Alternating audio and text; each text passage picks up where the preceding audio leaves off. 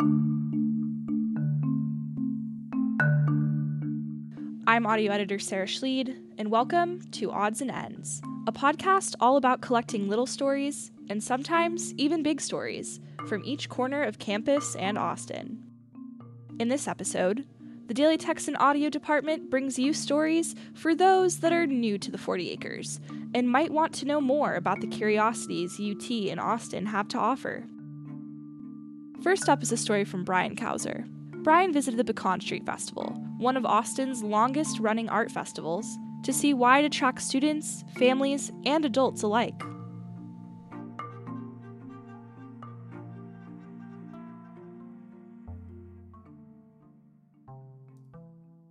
The Pecan Street Festival is a free arts festival held in downtown Austin's 6th Street Historic District. The juried festival attracts hundreds of local and national artisans offering original, handcrafted creations. The festival has been running for 30 years and features family-friendly entertainment and music on 3 stages.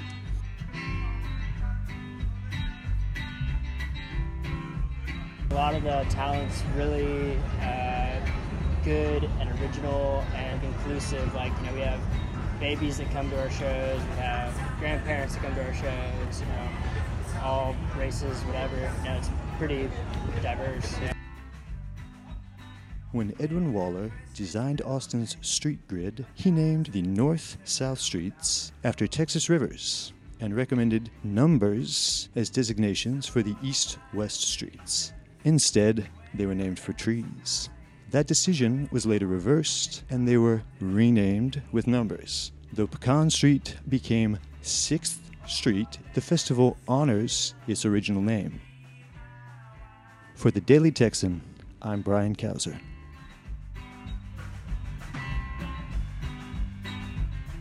Pecan Street Festival is a great occasion for those looking for some fun downtown.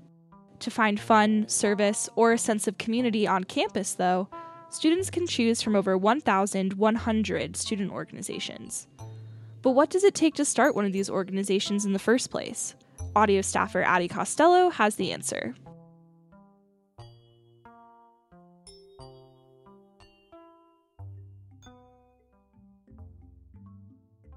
Just weeks ago, hundreds of student orgs camped out on Speedway to recruit new members. You may have passed a couple and thought to yourself, that's really an org? But even the most niche campus groups put the necessary work to earn university recognition and the ability to recruit along Speedway. But exactly how much work does it take to establish an org? The rules are really designed to not say, no, you can't, but to help student organizations find a way to say, here's how you can. That's Sarah Kennedy, the Director of Strategic and Executive Communication at the Office of the Dean of Students. I talked to her to try and better understand the work that goes into gaining university recognition as an org. She explained the criteria and the requirements potential org leaders have to meet. We want to make it as easy as possible for students to start student organizations, but we did change a couple of the requirements starting in January of 2019. So one of those is that organizations have to have 10 members. It used to be 3, and there is a fee, and it costs $20, which also used to be 10. But those costs help us cover things like paying for maintenance so that we can have student organizations reserve rooms on the weekends, because someone has to pay for the cost of facilities management and being able to make sure that everything gets cleaned up. They're going to have to do a couple of things. They're going to have to find some members. They're going to have to attend an event that is called an officer orientation, where they learn a lot about student activities, which is the unit in our office that supports student organizations, what the rules are, what are some of the things they need to know, and they'll kind of walk through everything that they're going to have to know to be successful as a new student organization. They're also going to have to write a constitution for their organization. What are the rules? Writing an entire constitution may sound daunting, but club organizer Eric Mendoza doesn't remember his time writing club policies being too painful. If it's something as important to you as it is, and that you need it on campus, you're going to get it done. And creating the Constitution, creating the bylaws. Not entirely all that difficult. Mendoza is a founding member of Valley Horns, a new campus org created to connect and support students from the Rio Grande Valley area in South Texas and various border communities on campus. He explained the most work for him came after Valley Horns got the stamp of approval. Once you're an established org, you know how everything's going to go, right? So, all these big orgs, all these frats and sororities, you know how to go about your business, right? You know that, this is how we're going to pay dues. This is how we're going to go about this one event, and this is how we're going to coordinate it. But with small orgs that are barely starting, it's very hard because your leadership, we're still learning, right? So then we're trying to learn and trying to run events and trying to coordinate events. But, we're gaining experience. So it's all a stepping stone. Although it has been a learning curve, Mendoza, a second-year theater and dance major, doesn't mind working through the kinks of running a new club. The work ethic that concerns the organization, that's all based off of our passion, right? The new line of officers, they're all passionate about the Valley and the border in their own type of way. But what if official organization status isn't enough? That was the dilemma for Brazilian Jiu-Jitsu president Rusty Summers. Our primary motivation was the difficulty of securing a regular, dedicated time and place to train. Summers, a PharmD grad student, solved his club's dilemma by obtaining a recreational sports sponsorship for the first time this year. The transition from student organization to a rec sports sponsored club is an enormous amount of planning and work. It's never-ending work. Where do we find that form? Which form do we need? Where do we submit this document? How do we respond to that request? How do we make this request? What do we do if we miss this deadline? What's the deadline for this other? Rec sports, they want to see intercollegiate competition. They want to see philanthropy. They want to see community service. They want to see background checks for all your coaches. They want to see financial accountability. They want to see fundraising. They want a regular training schedule, and they want strong attendance at those practices. They want strong participation in all of the recruitment events and orientations. That's a long list of things, and that's not half of it. And any one of those things is a lot of work by itself. Although gaining the sponsorship took so much effort, Summers does not believe the process should be made easier. One of the effects of requiring so much work and investment into the process is that only those clubs that are reasonably well managed can meet those criteria, and only those leaders who are genuinely committed to their cause are going to be willing to follow through with that work. Maybe now that you know the time and effort it took for that bizarre org on Speedway to earn their spot among thousands of recognized orgs, you will show a little compassion and pick up a flyer.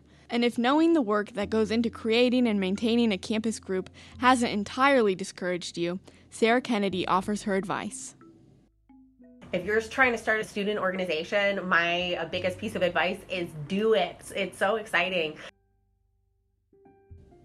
For the Daily Texan, I'm Addie Costello. If you've ventured off campus, you've probably seen one of Austin's moon towers. These 165-foot tall structures are scattered all around the city, with one even sitting in the center of Zilker Park. When Aurora Berry first came to UT, she saw them and wanted to know more. Here's what she found. The Austin Moon Towers. These landmarks are scattered across town, brightening the night sky with their lights perched high in the air. They're somewhat of a fixture around Austin, inspiring everything from bars to comedy festivals to student housing. They've even inspired a few brave souls to climb 165 feet to the top. These metal oddities also make an appearance in the film Dazed and Confused, where UT's very own Matthew McConaughey announces, "There's a new fiesta in the making as we speak. It's out at the Moon Tower. Full kegs. Everybody's gonna be there. You ought to go." You can't seem to get away from them. But what do we know about them? I asked some UT students about their knowledge of the Moon Towers. meters tall? Sounds fancy. Know absolutely nothing about the moon towers. I think I heard a couple boys joking about it once, about how it like protects you, but that could be real, that could not be real. I have no idea. I don't even know what it protects you from.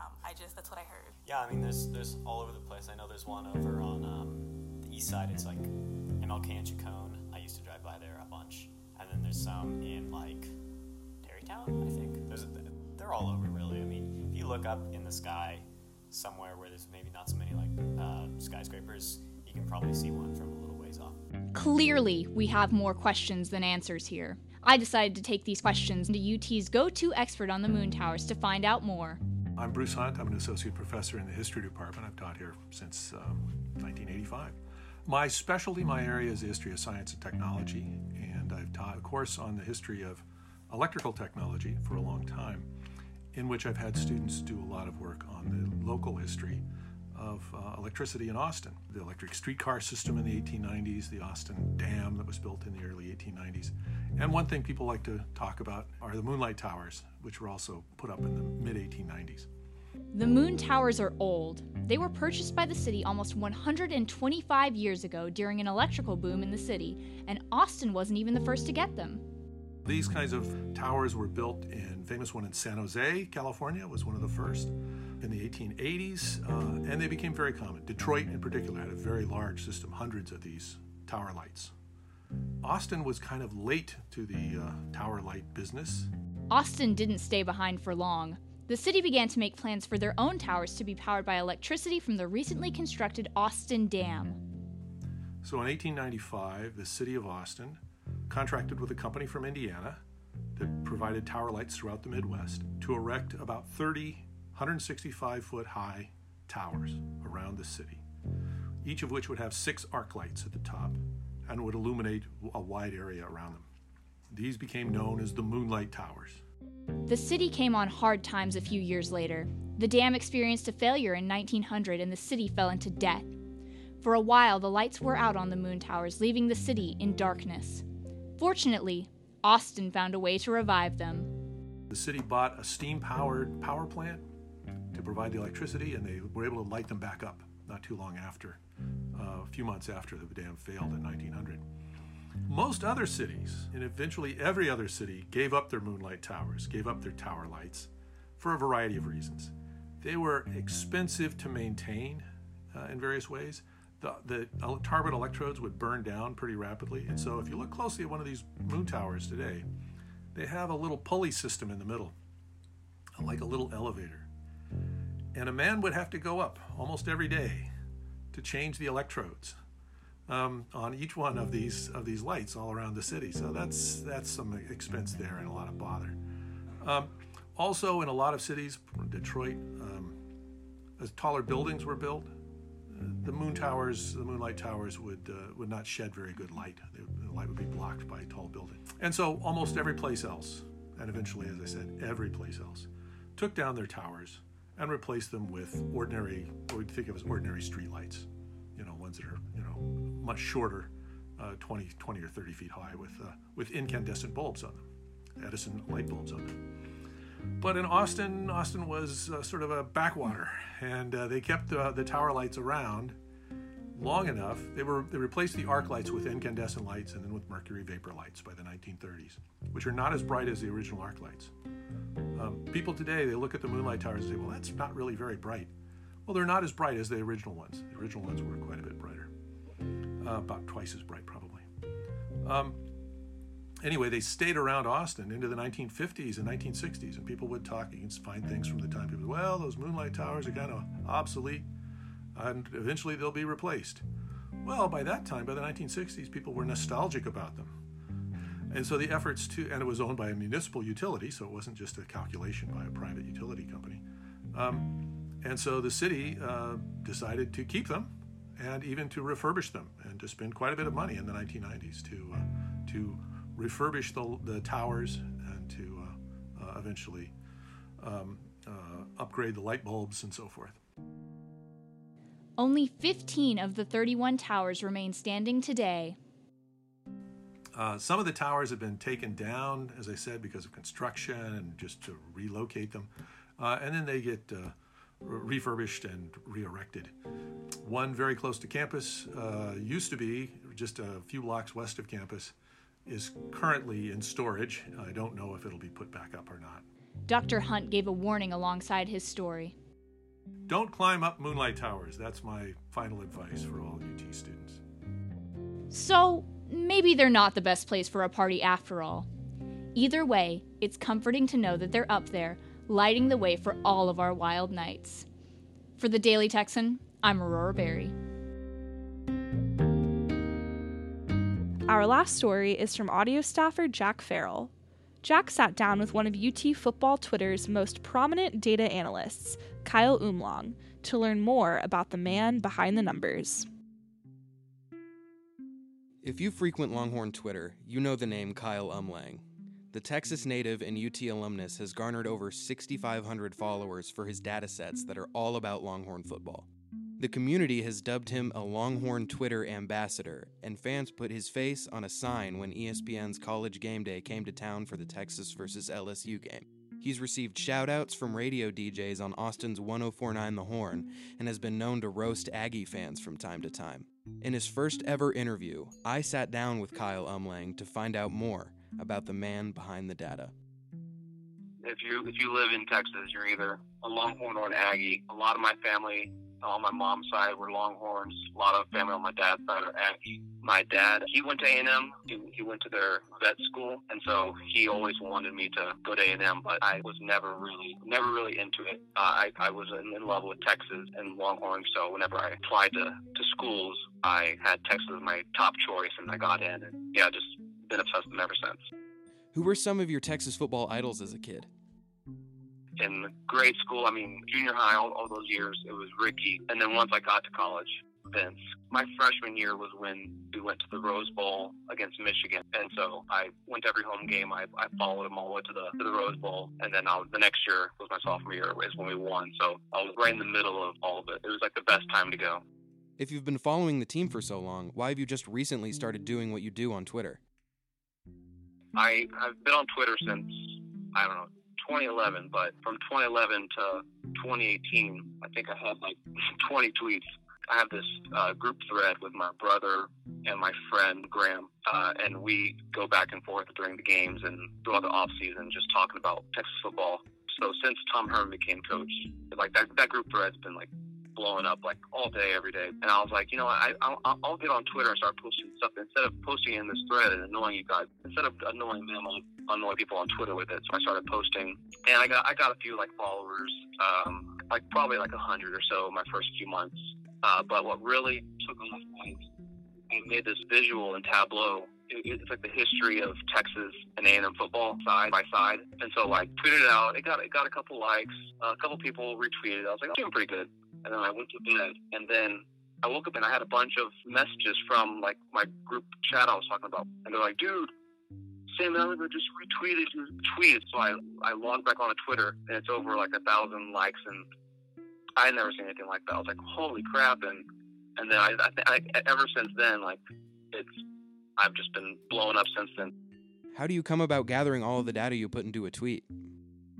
I don't know if you're familiar with like scraping data off of like sites, like using R.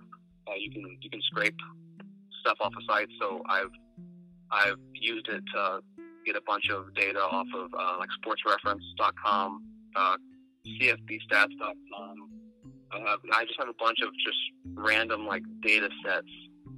I have this giant like Dropbox folder with a bunch of data sets that I've accumulated over the last year. What's it like seeing your face blown up on a big sign on ESPN? It was hilarious, and I don't even know the words for it. It was just cool. Cool is the word. It was so cool seeing that. It validated just what I do. I love doing it. It's fun to do. As long as people are enjoying it, I will keep doing it. Kyle is living in Ohio and is taking classes online at Syracuse University to get his master's degree in applied data science, but he still makes plenty of time for his horns.